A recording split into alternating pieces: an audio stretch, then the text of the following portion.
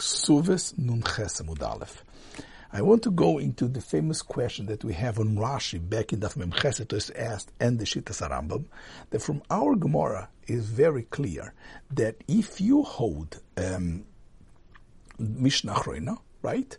Do Mishnah Rishona, Mishnah Achroina, my time, Omar Rula Vitim Rav Shumba Reviewed Mishum Simple. Everybody holds it Mishum Simple. And the Gemara goes to say, Bishlema Leula Kamaisa Shemaim Zagula in Basraisa Mishum Simple, Ela Korit Reb Shmuel, why there is a difference between Basraisa and between Mishnah Rishona and Mishnah Achroina, and we say Bdikas Chutz if it's called a Bdika or not.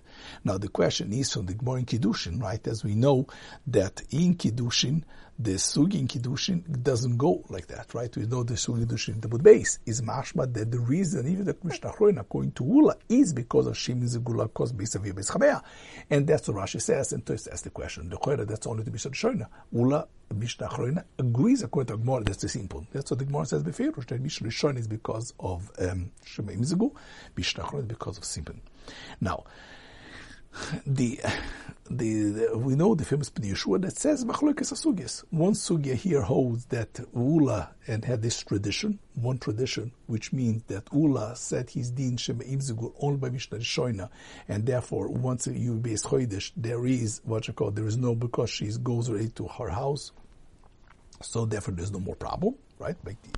And Mash'enken, the Sugi Kiddushin argues, and that shit is up Pnei Yeshua, and now. And so the one thing is, if you do hold this way, you see something interesting that whenever, even though Tosfos tries to reconcile all the sugyot, that there is a reconciliation, sometimes, as you notice, Mnochos already quotes, many sugyos are irreconcilable. They are separate sugyot.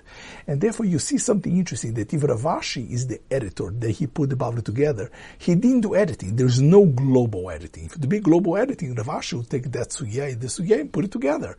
But you see the sugyot at most was a local editing, because it was never done as a quote-unquote psak, a formal idea together. There were perhaps local editing to make sure that the shmuos came, but he kept the shmuot in different mishot in their local. They were not supposed to be as one unit called the Shas. There was the shmuos, which is the proto-Talmud on different masechtot, and he just made that those masechtot were consistent, but there was never an idea of putting something called Talmud Bavli together. So you see clearly that according to Yeshua, and I see Tosfos also, even though Tosfos tries to reconcile sugyot from place to place, and to the point that the Yamshel Shlomo writes in that asu et kol Talmud kekador echad, still this is something that at times it doesn't work. The Tosfos clearly tries to smooth out and to reconcile all the sugyot, but clearly at times not, because this is not how Rav Ashi viewed.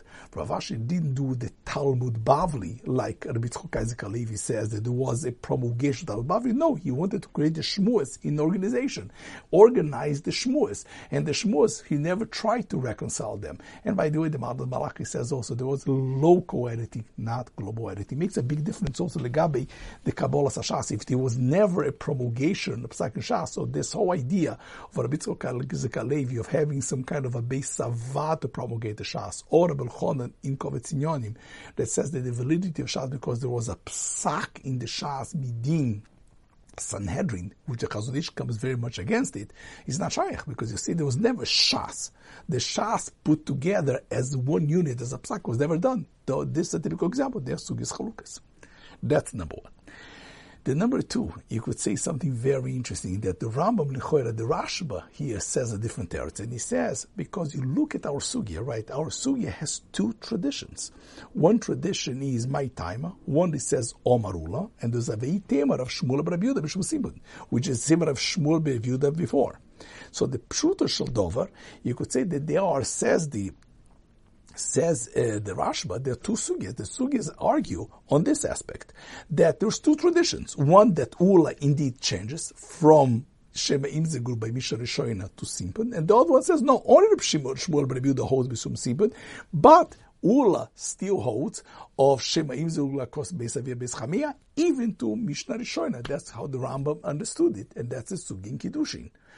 Now, you understand it. The only reason you have to make sugyas chalukas, like the Rashba says, is because the stomach of the Gemara, because the Gemara says, Bishlam Alula Kamaisa. The Gemara takes Nemzon for the Varposhut, that these two traditions, Ula, Veitem, Rabbi Shmuel, Rabbi Yehuda, are not arguing with each other.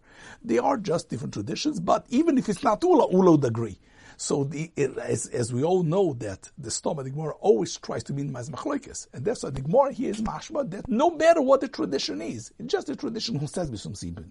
But this is the only reason, which means that now Simpin is Mishnah Achroina, and that's Lekule Alma, and that's what it says. So that's why Bishlama Leula, and that's the whole Stoma, the Gemara is assuming that Ula would agree with it, and Rabbi Shmuel Rabbi Yehuda is the thing. But if you ignore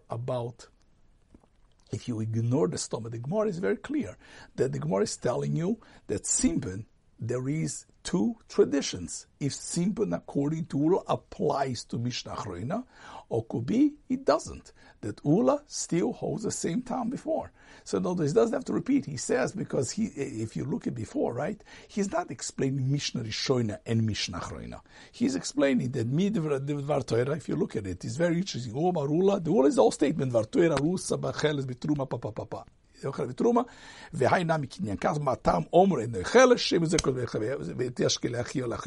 nothing to do with Mishnah Rishoina, Mishnah Achroina.